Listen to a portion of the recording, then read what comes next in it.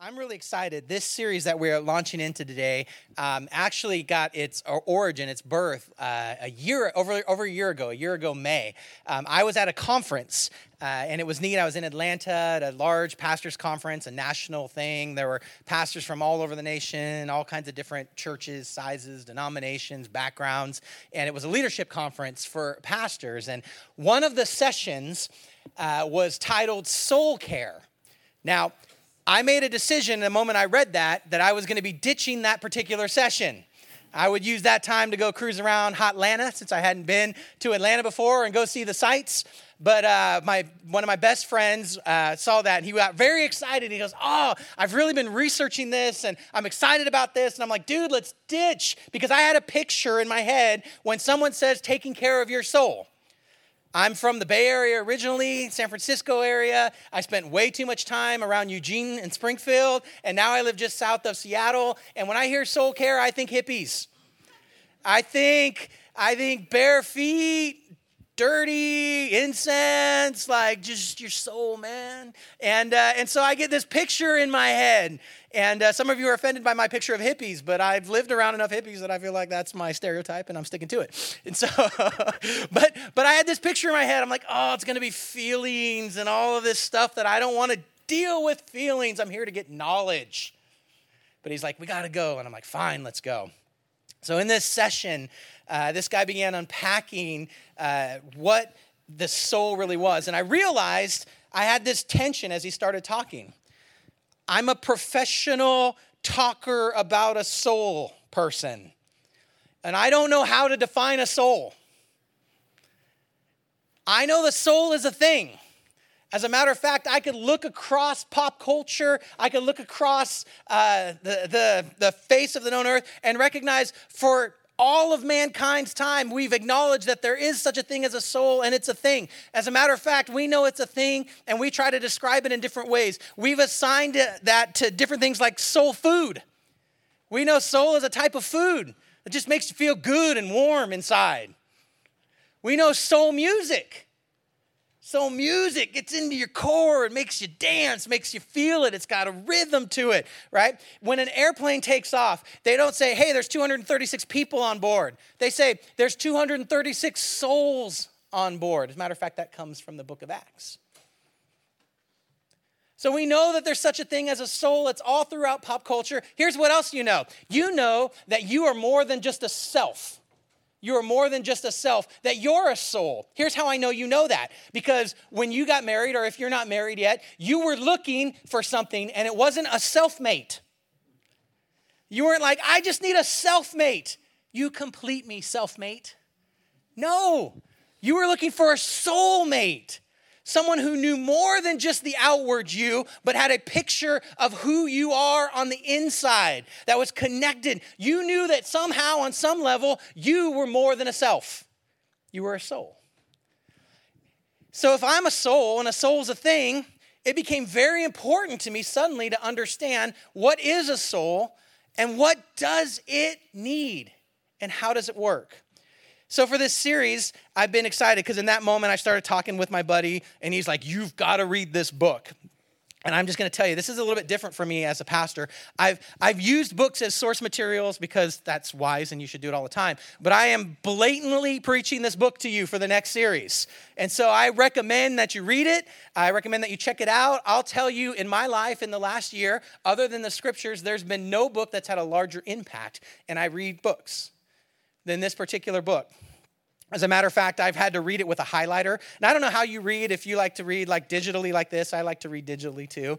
But I had to get this in hard copy because I needed to highlight and scribble on it. And then I read it again, and I was like, I have to change colors on my highlighter so that I can highlight other things and scribble in other places. And I'm reading it again, and it's still messing me up. And so the book's called Soul Keeping by John Ortberg. I think we have 2 or 3 copies here at the church. You can pick one up from Allie if you would like to buy one from her. I got mine on Amazon. I bought all the used ones at one point and gave them away to all people that I knew that needed it or that would listen to me talk about it. And I just give them a book for torturing them and letting them listen to me talk about it.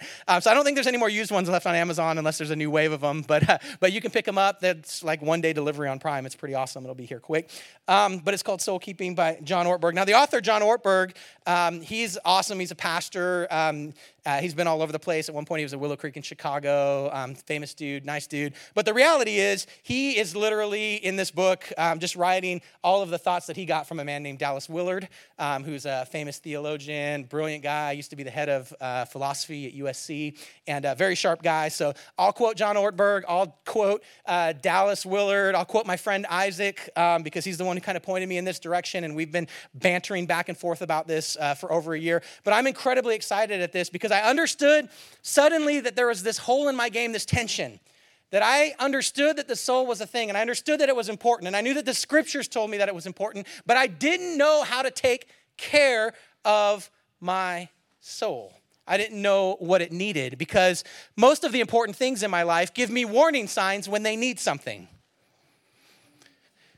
So if you have a car and you see this happen, the engine check light comes on, the battery light comes on, something like that comes on, and a warning sign hits, if that car is valuable to you, you begin to research what in the world is required because this vehicle needs something in order to go. Now, I've had junky cars before where when that light came on, I was like, well, I guess I'll just drive it till it dies, park it there, and then call a tow truck to tow it to the dump, right? Like, we've had those kind of cars before. I'm not talking about that scenario. I'm talking about this car's not paid off yet, right? There's got miles that it's got to get out of this car still, and that light comes on. You suddenly are aware that there is a need that your car or your vehicle has, and so you better take care of it. Most things, the second law of thermodynamics tells us, are in a state of decay. They're moving in a direction of decay, and they require maintenance and care in order to operate at maximum capacity. And if something is valuable to you and it requires something in order to function, you will do the work, the maintenance, to get that thing to go. But I don't know what my soul is, so how do I know how to care for it? It's a funny thing because we do take care about the things that we care about. We do take care of the things that we care about. I was thinking about when we think about our own self and taking care of ourselves. There's different levels of concern we have when it comes to taking care of ourselves. Sometimes we step on a scale and we're like, oh, I got to take care of myself. Or we walk by a mirror and we're like, whew, I better start taking care of myself. And there's a little bit of a level of concern. There's another level of concern when you go to the doctor and the doctor says, if you don't do this, these consequences will happen. And suddenly we go, this is a little more serious. I better pay a little bit more attention to this recommendation. This maintenance is actually required at a different level. There's millions of dollars that get spent advertising to us all of the things that we need to feel better about ourselves, take care of ourselves, think better about ourselves. Sometimes we hear something and we're conned. And ever been conned into buying something that, I won't even go there. I don't want you to raise your hands. I've been conned, right? I'm like, oh, this will solve all my problems. With no work at all, my hair will all come back. I'll be in better shape. I'll be able to sing beautifully on key. I'll be taller. Like all the things in my world that I could possibly want will just, for $19.95, and they'll send me 2 of them if I pay shipping, right? And we know those things are a lie, but we also recognize that there are some things that are critically important for us so that we are okay. If we mismanage those things, then we are toast. And the soul is one of those things that Jesus and the scriptures tell us we are responsible for. We have to manage. We're responsible to take care of, but we don't always know what that means. Yet if I were to tell you that Jesus said, if you got everything else in the world but blew it with your soul, you'd be toast, you might perk up. That might get your attention. So here's Jesus talking in Mark chapter 8. And he's talking about what it means to follow him. Mark chapter 8, verse 34, it says, hey, then he called the crowd along to him and his disciples, and he said, if any of you want to come after me, you got to deny yourself, take up your cross, and follow me. He says, listen, you're going to have some responsibility on this journey if you want to follow me. You're going to have to own a piece of this. There's going to be some things that you have to do. You have to partner. For whoever wants to save his life will lose it. But whoever loses his life for me and the gospel will save it. And then look at what he says here in verse 36. What good is it for a man to gain the whole world yet forfeit his what? Yeah. Or what can a man give in exchange for his soul? That's a fascinating line. Now, I've been reading that line for a lot of years, and here's basically what I have read it as. What good is it, verse 36, for a man to gain the whole world? And when it says, yet forfeit his soul, I've just said, but die.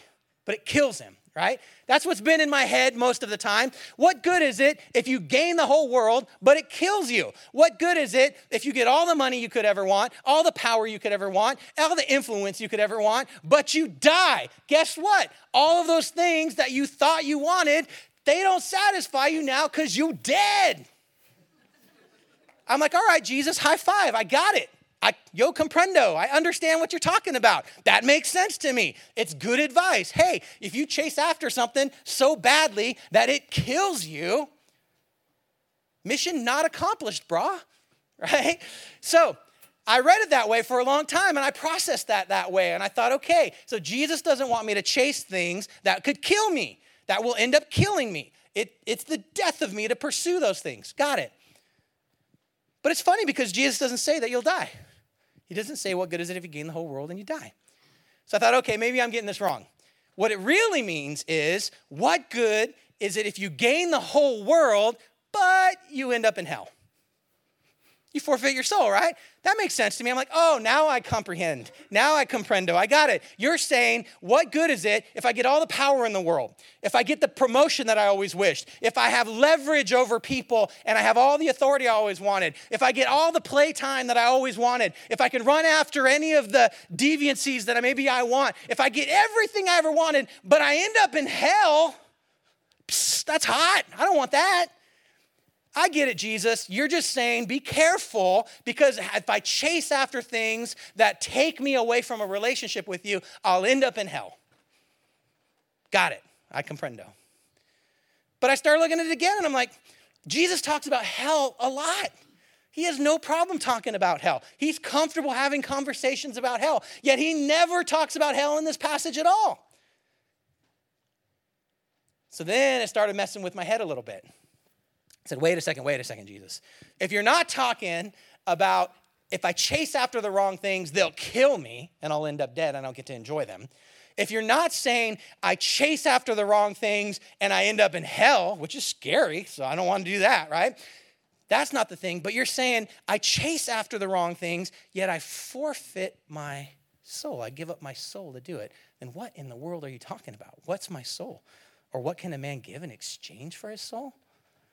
What's the value of my soul? He's not talking about that. So what is the value of my soul? You know what's funny is every once in a while, someone tries to sell a soul.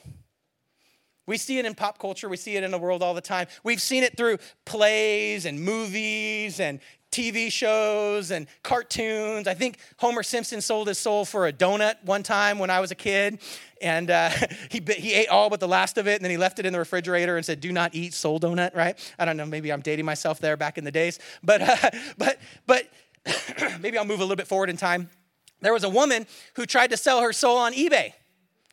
She had gotten in a car accident, and she needed to raise $2,000. So she posted her soul for sale for $2,000. What a deal. And it put eBay in a tough spot because eBay had to decide some things about what a soul is. Because one of eBay's requirements is you have to be in a position to deliver whatever it is you sell. How does one deliver a soul? Then they had to deal with the fact that you're not allowed to sell imaginary things. Is a soul even real? Does it exist? And lastly, they had to deal with this tension of you're not allowed to sell body parts. Every once in a while you hear someone tries to sell a kidney or something on eBay, right? You can't sell body parts. You can't sell imaginary things. You can't sell things you can't deliver. So they were able to veto the sale of this woman's soul. But it created this tension.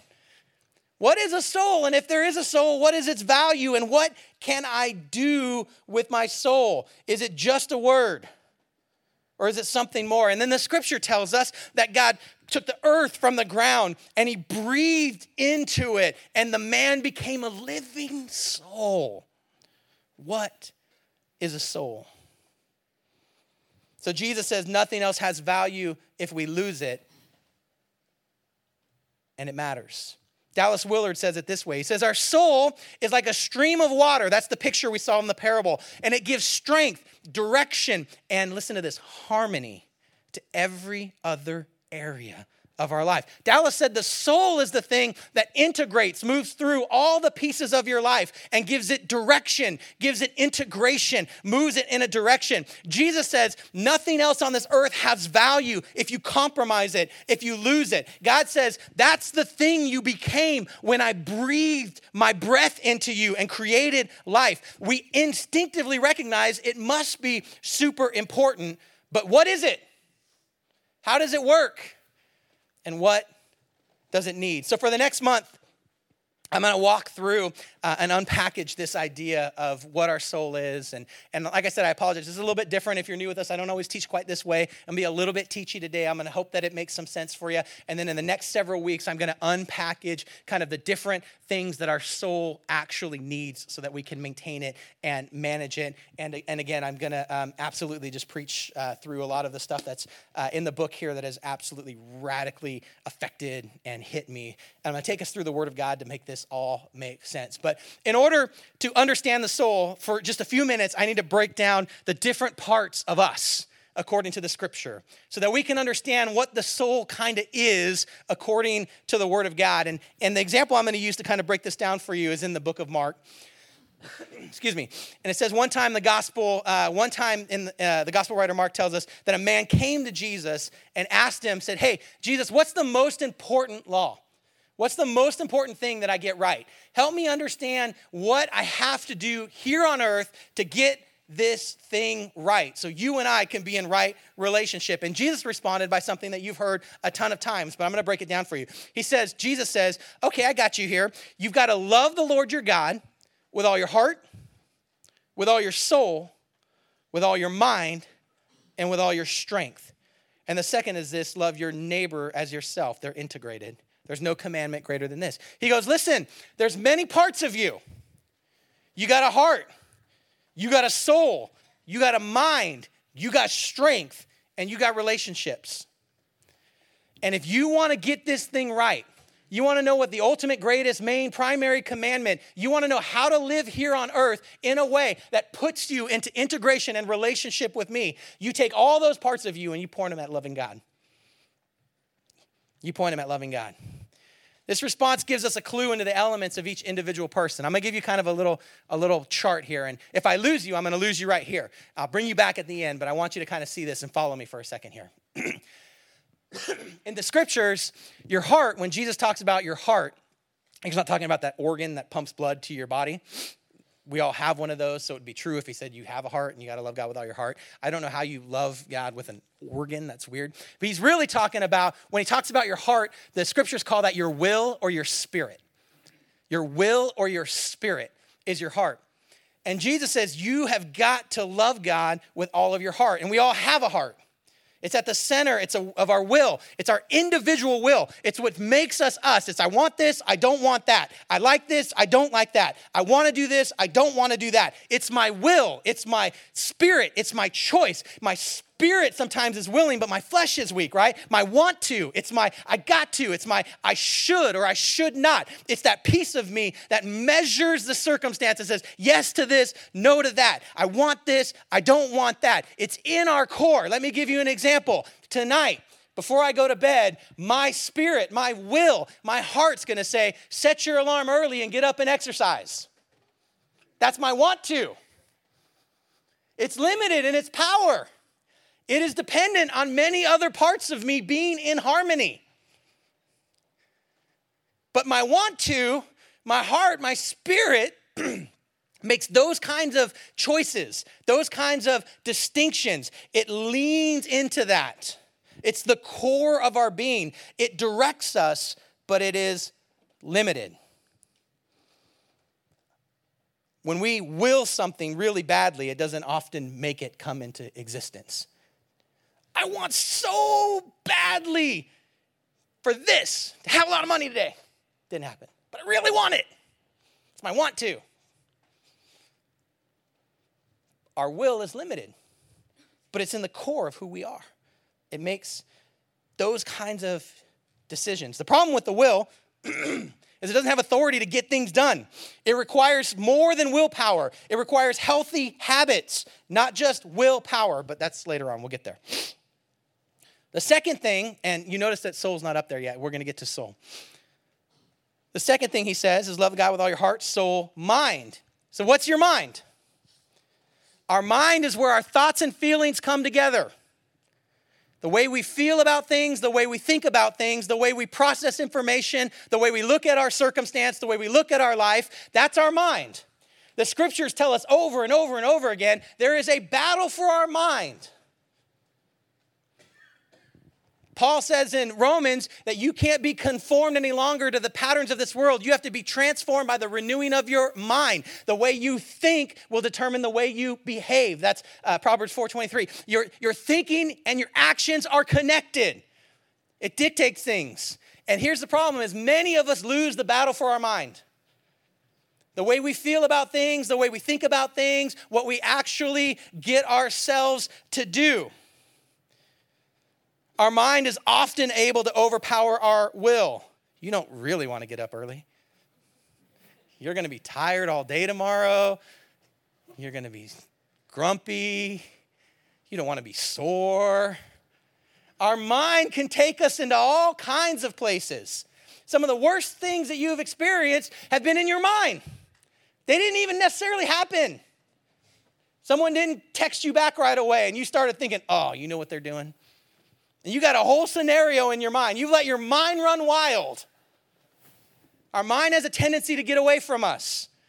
Our mind has a tendency to lead us into things that are not healthy for us, are not life-giving. So the scriptures tell us time and time again, you got to get the reins on your mind because your mind will run away from you. That's why people say they lost their mind. Problem is so often we dwell on things that are damaging, negative. So we dwell on other scenarios. Our memories and values and conscience all come formed out of our mind. And the scripture's telling us over and over again, we got to transform our mind. We got to transform our mind. We got to focus our mind and think like Jesus. We got to allow the character and nature of Jesus to influence the way we think. But then we lay down at night and we're like, oh, if I only had whatever the thing is. And our mind goes off and we lose the battle for our mind. Romans chapter 8, verse 6 says it this way. Paul says, the mind of the sinful man is death, but the mind controlled by the Spirit is life and is peace. He says there is a battle and a war going on for your mind, and the things you think about will determine the destiny of your life. You know somebody that just can't get over. They're thinking about the same thing over and over and over again. It's like, stop. Every time you see them, it's just a matter of time before they're like, oh, did you hear what so-and-so did again this time? You're like, stop. Stop giving them all your power. Stop thinking about it all the time. Stop staying in that. All right, you're with me. Jesus says you got to love him with all your mind. Then our strength. We have a body. Bodies are awesome. It's like our power pack to actually do things.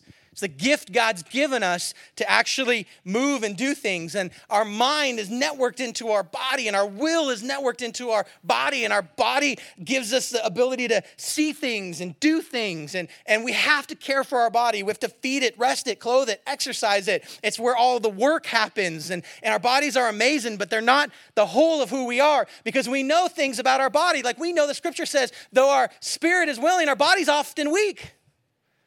Our body often doesn't want to do it, doesn't obey, not under control. It leans after things that we don't want it to lean after. It lusts after things we don't want it to lust after. It moves in directions we don't want it to go. It's not as strong as we want it to be. It cannot be in control of our lives all by ourselves. We're more than just a body. We can't just be stuck there. And then we have relationships. He says, love your neighbor as yourselves. He says, you're networked into relationships. And a big piece of my identity is my relationships. I know that I'm Laura Allison's son. I know who she is and my legacy because of that. I know that Chia is my grandmother. And I know the legacy that's there. And Ernesto Nelson is my grandfather and the legacy that's there. I know who I am in conjunction to that. I know that I'm a husband in my relationships. I know that I'm a father. and that I'm a role model. I know all of those pieces of my identity because of my relationships. And I know who I am because of my friends and the people who know me intimately and know my inner circle. You know, it was really funny. One pastor was talking about how there was a study, and this is one of those studies that are peculiar only to churches.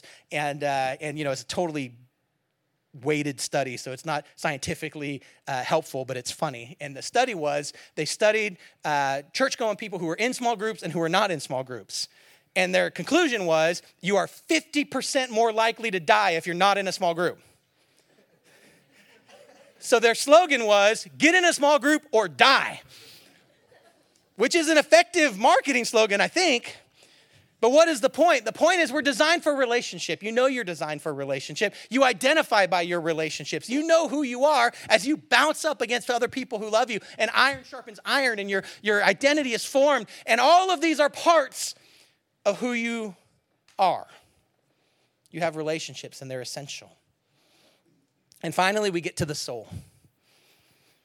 And the soul is this entire encapsulation of all of the parts that are you. The soul is the thing that integrates all of the pieces that are you and leads it into a direction. When our soul is connected to Christ and functioning with him, our life is integrated. Everything is working together the way it was designed to do. It binds our parts together. It unites us. It points us in a healthy way to be who God has created us to be in a relationship with him. Jesus, the brother of James, when he wrote his letter to the church, he talked about someone who had a problem with their soul. And he said, verse 8 of chapter 1, he goes, he's a double-minded man, unstable in all he does. And the word for double-minded there is dipsukos, which is a conjunction of two words, di meaning two, and sukos meaning souls. And he says, listen, a person with two souls is unstable. A person whose soul is moving in two directions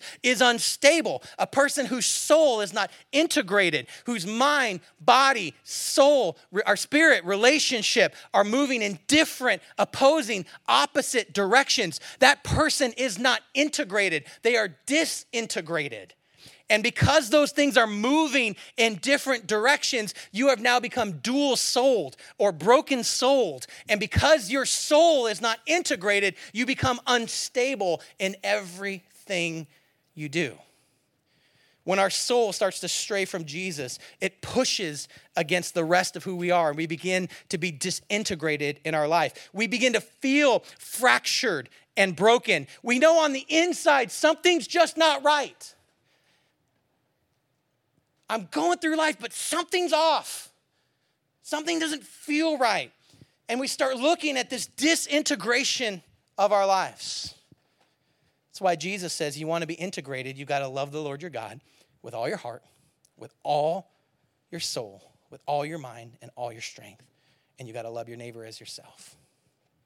Sin is what separates us from God and damages our soul. Sin is what causes those things to disintegrate. And here's the problem. When our soul is disintegrated like that, Dallas Willard says it this way. He says, if your soul is healthy, then no external circumstance can destroy your life. When your soul is integrated, when your will and your body and your mind are moving in the same direction in a relationship with Jesus, there's not an external circumstance that can devastate your life. You've seen people go through absolute catastrophic things. And you've been like, man, if that happened to me, the wheels would just come off. I'd be in the room. I'd just forget about life. I'm out. And you see people walk through difficult things, and they're just, they're definitely grieving, but they're going through that thing like they're okay. And what is that? That's a sign of a stable, integrated, unified soul. The pieces of them are connected and going in the right direction. He also goes on to say, if your soul is unhealthy, no external circumstance can redeem your life. When your soul is fragmented and moving in different directions, when your will and your body aren't aligned and your mind isn't aligned and those things are going in different directions, you can hit the lottery and your world can fall apart. Nothing can save or satiate that. Let me make this make sense. I'll have Jesus help us. I lost some of you there. It's okay. Mark chapter 4. Jesus tells a parable. It's one of his first parables. And you're familiar with the parable, so this will help you integrate this thinking even to your head. And Jesus is by the lake, and the crowd's gathered around him, and it was so large that he has to get into a boat. And as he gets out into the boat, he drifts out into the lake. This is impressive use of the lake's acoustics so that everyone can hear him. All the people start edging along the shore at the water's edge, and he talks, and his voice is carrying across the waters. And it says he taught them by many parables. And in his teaching, he said, listen. I love that. Mark's like, listen, exclamation point. A farmer went out to sow his seed. Now, you know this story. It's going to make sense to you in just a minute. Because as he was scattering the seed, some fell on the path, and the birds came and ate it up. Some fell on rocky places where it didn't have much soil. It sprang up quickly because the soil was shallow. But when the sun came up, the plants were scorched, and they withered because they had no root.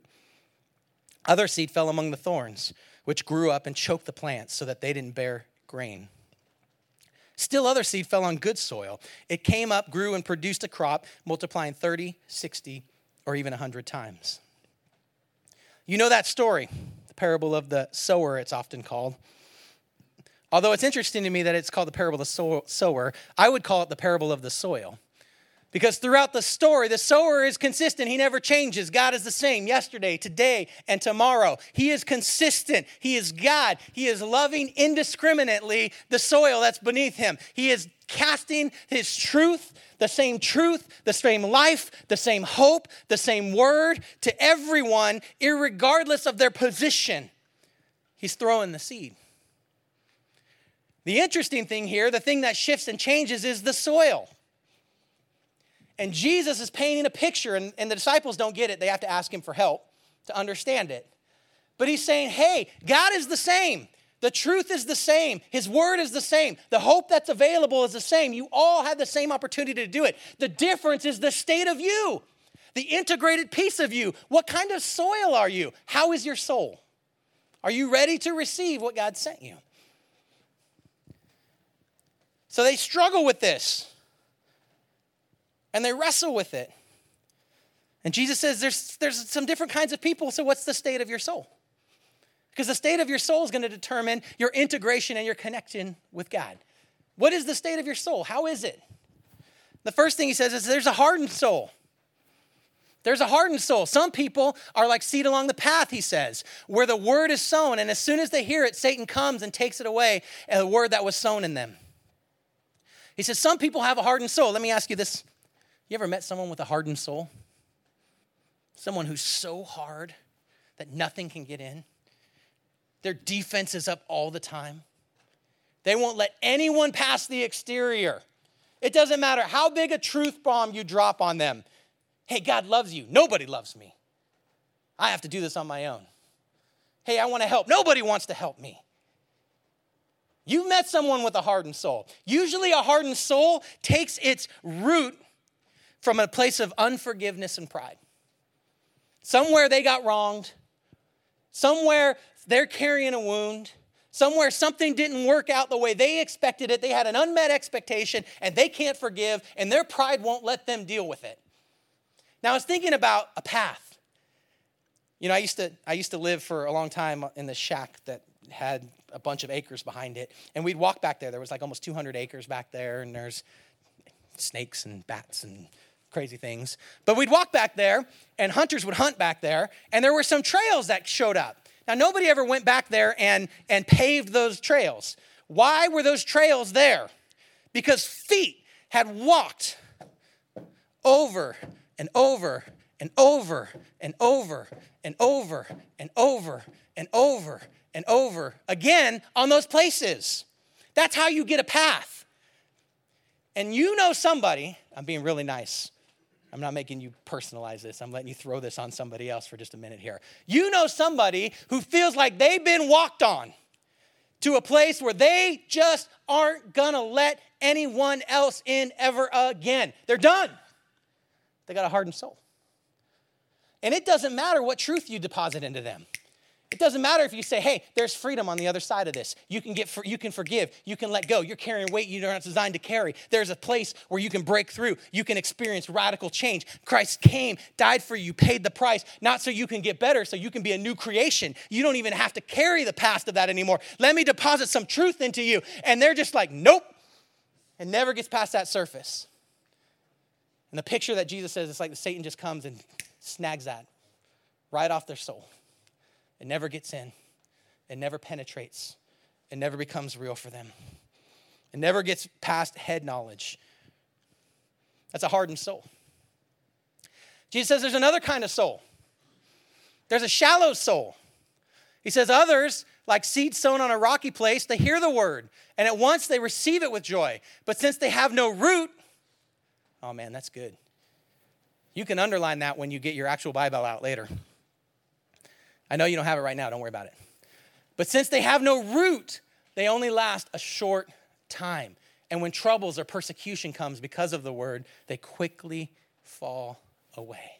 Listen, some of the greatest wounds you've ever carried were because people you knew had shallow souls. You got into a relationship with them and it lit up for a moment. You were like, oh, this is awesome. You like baseball? I like baseball. Awesome. You like Jesus? I like Jesus. Awesome. Let's hang out. Let's get coffee. This will be cool. This will be great. And you've integrated into their world. And then something hard happened. Someone got sick. Someone died. A financial issue. A job change. Anything happened. And the first moment that something hard happened, they're like, see you later. Call me when your life's perfect again. You want to get coffee again. What is that? That's a shallow soul. That's saying on the surface level, I'm going to present life, but I won't go deep. I can't penetrate beyond the surface. I'm not interested in going to those deep places where the real core of you exists. Jesus says you do this too often. You guard, and you're really the same as the hardened path because just one level lower, you're just as hard as they are. So there's no chance for a root to take place. There's no chance for actual transformation to take place. You've seen this all. Can I talk to church people for a second? All right, church people. You're my people, right? Listen, we see this all the time. All the time. Every time there's a big Easter event or outreach thing or moment, and there's this emotional response to the truth of God where you say, hey, my life isn't everything I always wanted. Maybe I'll give Jesus a try and we'll see how this goes. And there's this moment of response, but there's no willingness to go deep and deal with any of the issues or the change or the transformation that has to happen. I just want to test the waters. So I'm in a situation right now. I'll just throw some out here. Financially, I'm not doing well. Jesus! And I'll test him. And if it works, awesome, I'm in.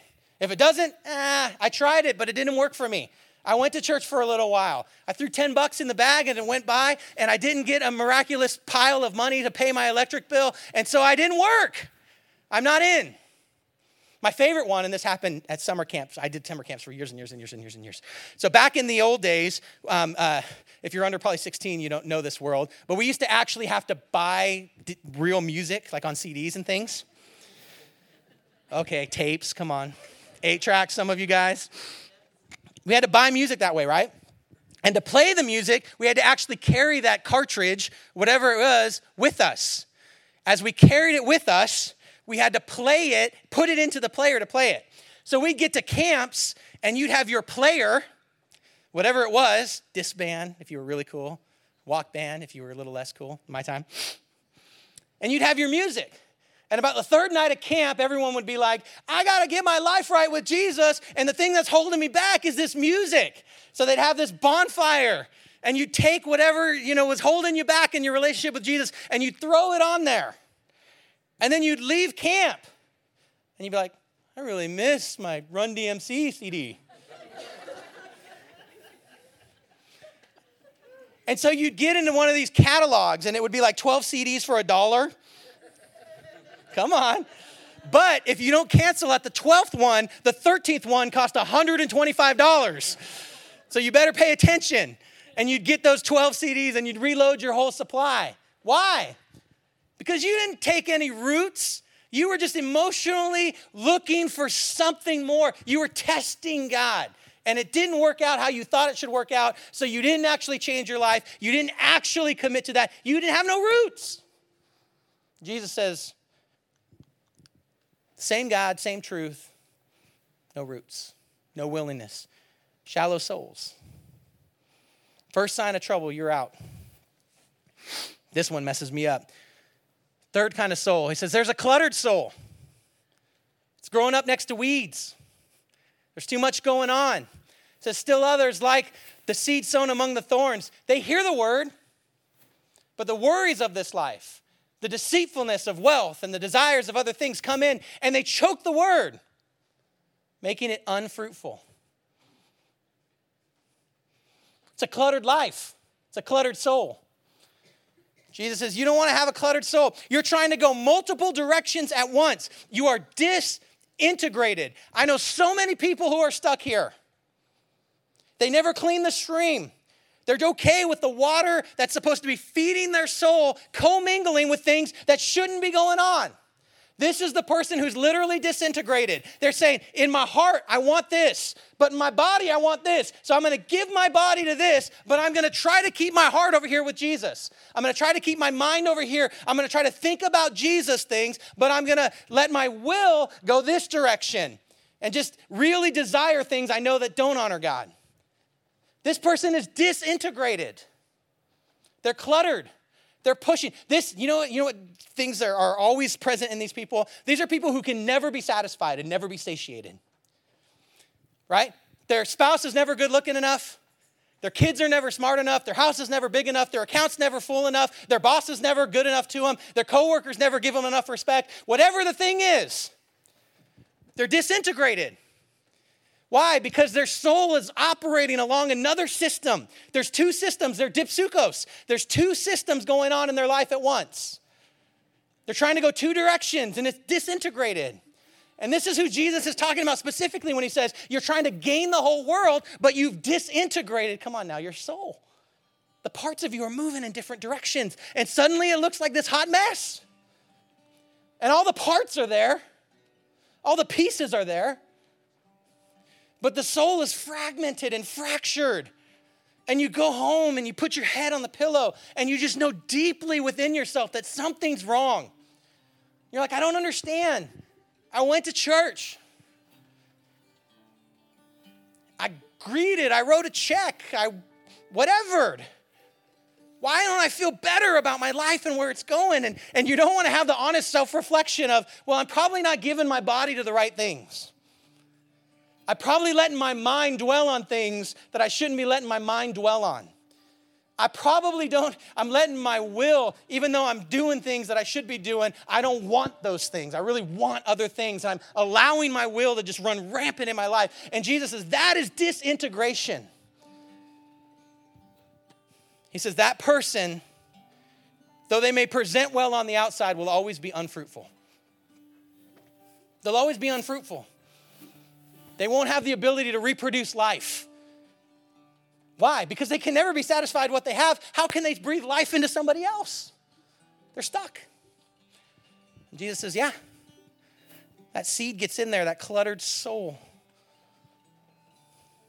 Last, he talks about a healthy soul. We're almost done. Mark 4:20, he says, others, like seed sown in the good soil, they hear the word, they accept it, and they produce a crop. Listen to this, 30, 60, or 100 times what was sown. He says a healthy soul, one that's integrated, like puzzle pieces that are going together. When your mind, when your heart, when your body, when your relationships, when your soul is integrated and moving towards Jesus, when you're receiving the words of God and they're bringing life into you, and your perspective is under this understanding of God's perspective of what could be, and your faith is integrated and your life is integrated, Jesus says those kind of people are so contagious. It literally reproduces life in other people, other dead places that didn't even catch the seed. Because seed starts shaking out of them. They're the kind of people you get around because you're like, when I hang out with them, I just feel better about me. I don't know what it is, but truth comes out of them. Their perspective is healthy. The life that comes out of them produces life in me. And Jesus says, those are the kinds of people who change the world. They got one soul. They're integrated. They're healthy. They're whole. So let me ask you this question. What's the state of your soul? In the next several weeks, I know this was heady, and you're going to have to probably listen to the podcast if you care and try to catch up. You might want to get the book. I just would recommend it. If you have a way that you can't get the book, a reason you can't get the book, talk to me. I will do my best. I've probably given away 14 or 15 of them now. Like I said, I bought all the used ones and just gave them away. But I want to know the state of your soul. Would you stand with me? And we're going to pray. And as we walk on this journey, I want you to know what's at stake.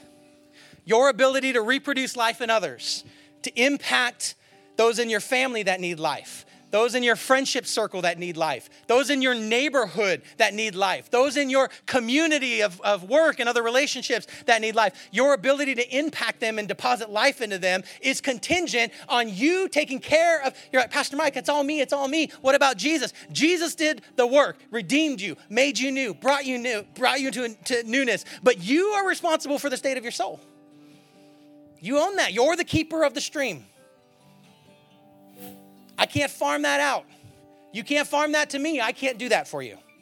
I have to do that for me. You have to do that for you. The potential life reproduction that can happen through you and out of you is based on whether or not you manage your soul.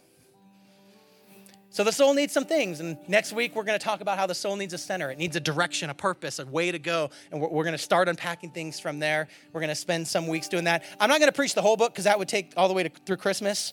But I'm just going to pull some key things out for you guys. But before we close today, I just want to ask you the question, how's your soul? As I talk through the states of souls, have you struggled with a hard soul? Have you been hurt, frustrated, angry, untrusting? Has pride swelled up in such a way that you can't give someone else a chance anymore and no amount of truth can penetrate because you've hardened the state of your soul? Jesus says when you do that, you can't even receive the truth he's happy to give you. The enemy will just rip it away because you've hardened up so tough that truth can't get in. Has your soul been too hard? Has your soul been shallow? Have you been in a test God and see mode? Have you been in okay, let's try this for a minute, and if it gets better, I'm in. But you got no roots. You're not in for the deep things of God, and you're not going to give away the pieces of you, those deep places where your will is, where your mind goes at night. You're not willing to do that, but you'll do some behavior modification and see if it works out for you. Jesus is saying that kind of disintegration, it flourishes for a moment, but it doesn't last because there's no root.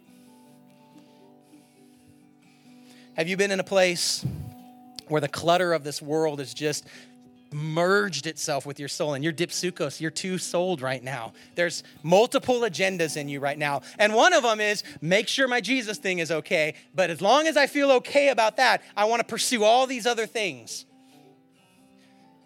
And Jesus is like, man, you're chasing after the things that the world's telling you is important. And what good is it if you gain all those things, but fracture the core of your identity and who you are and never, listen, one of the things Dallas says in here that just rocks me is he goes, it's not what you do, it's who you become.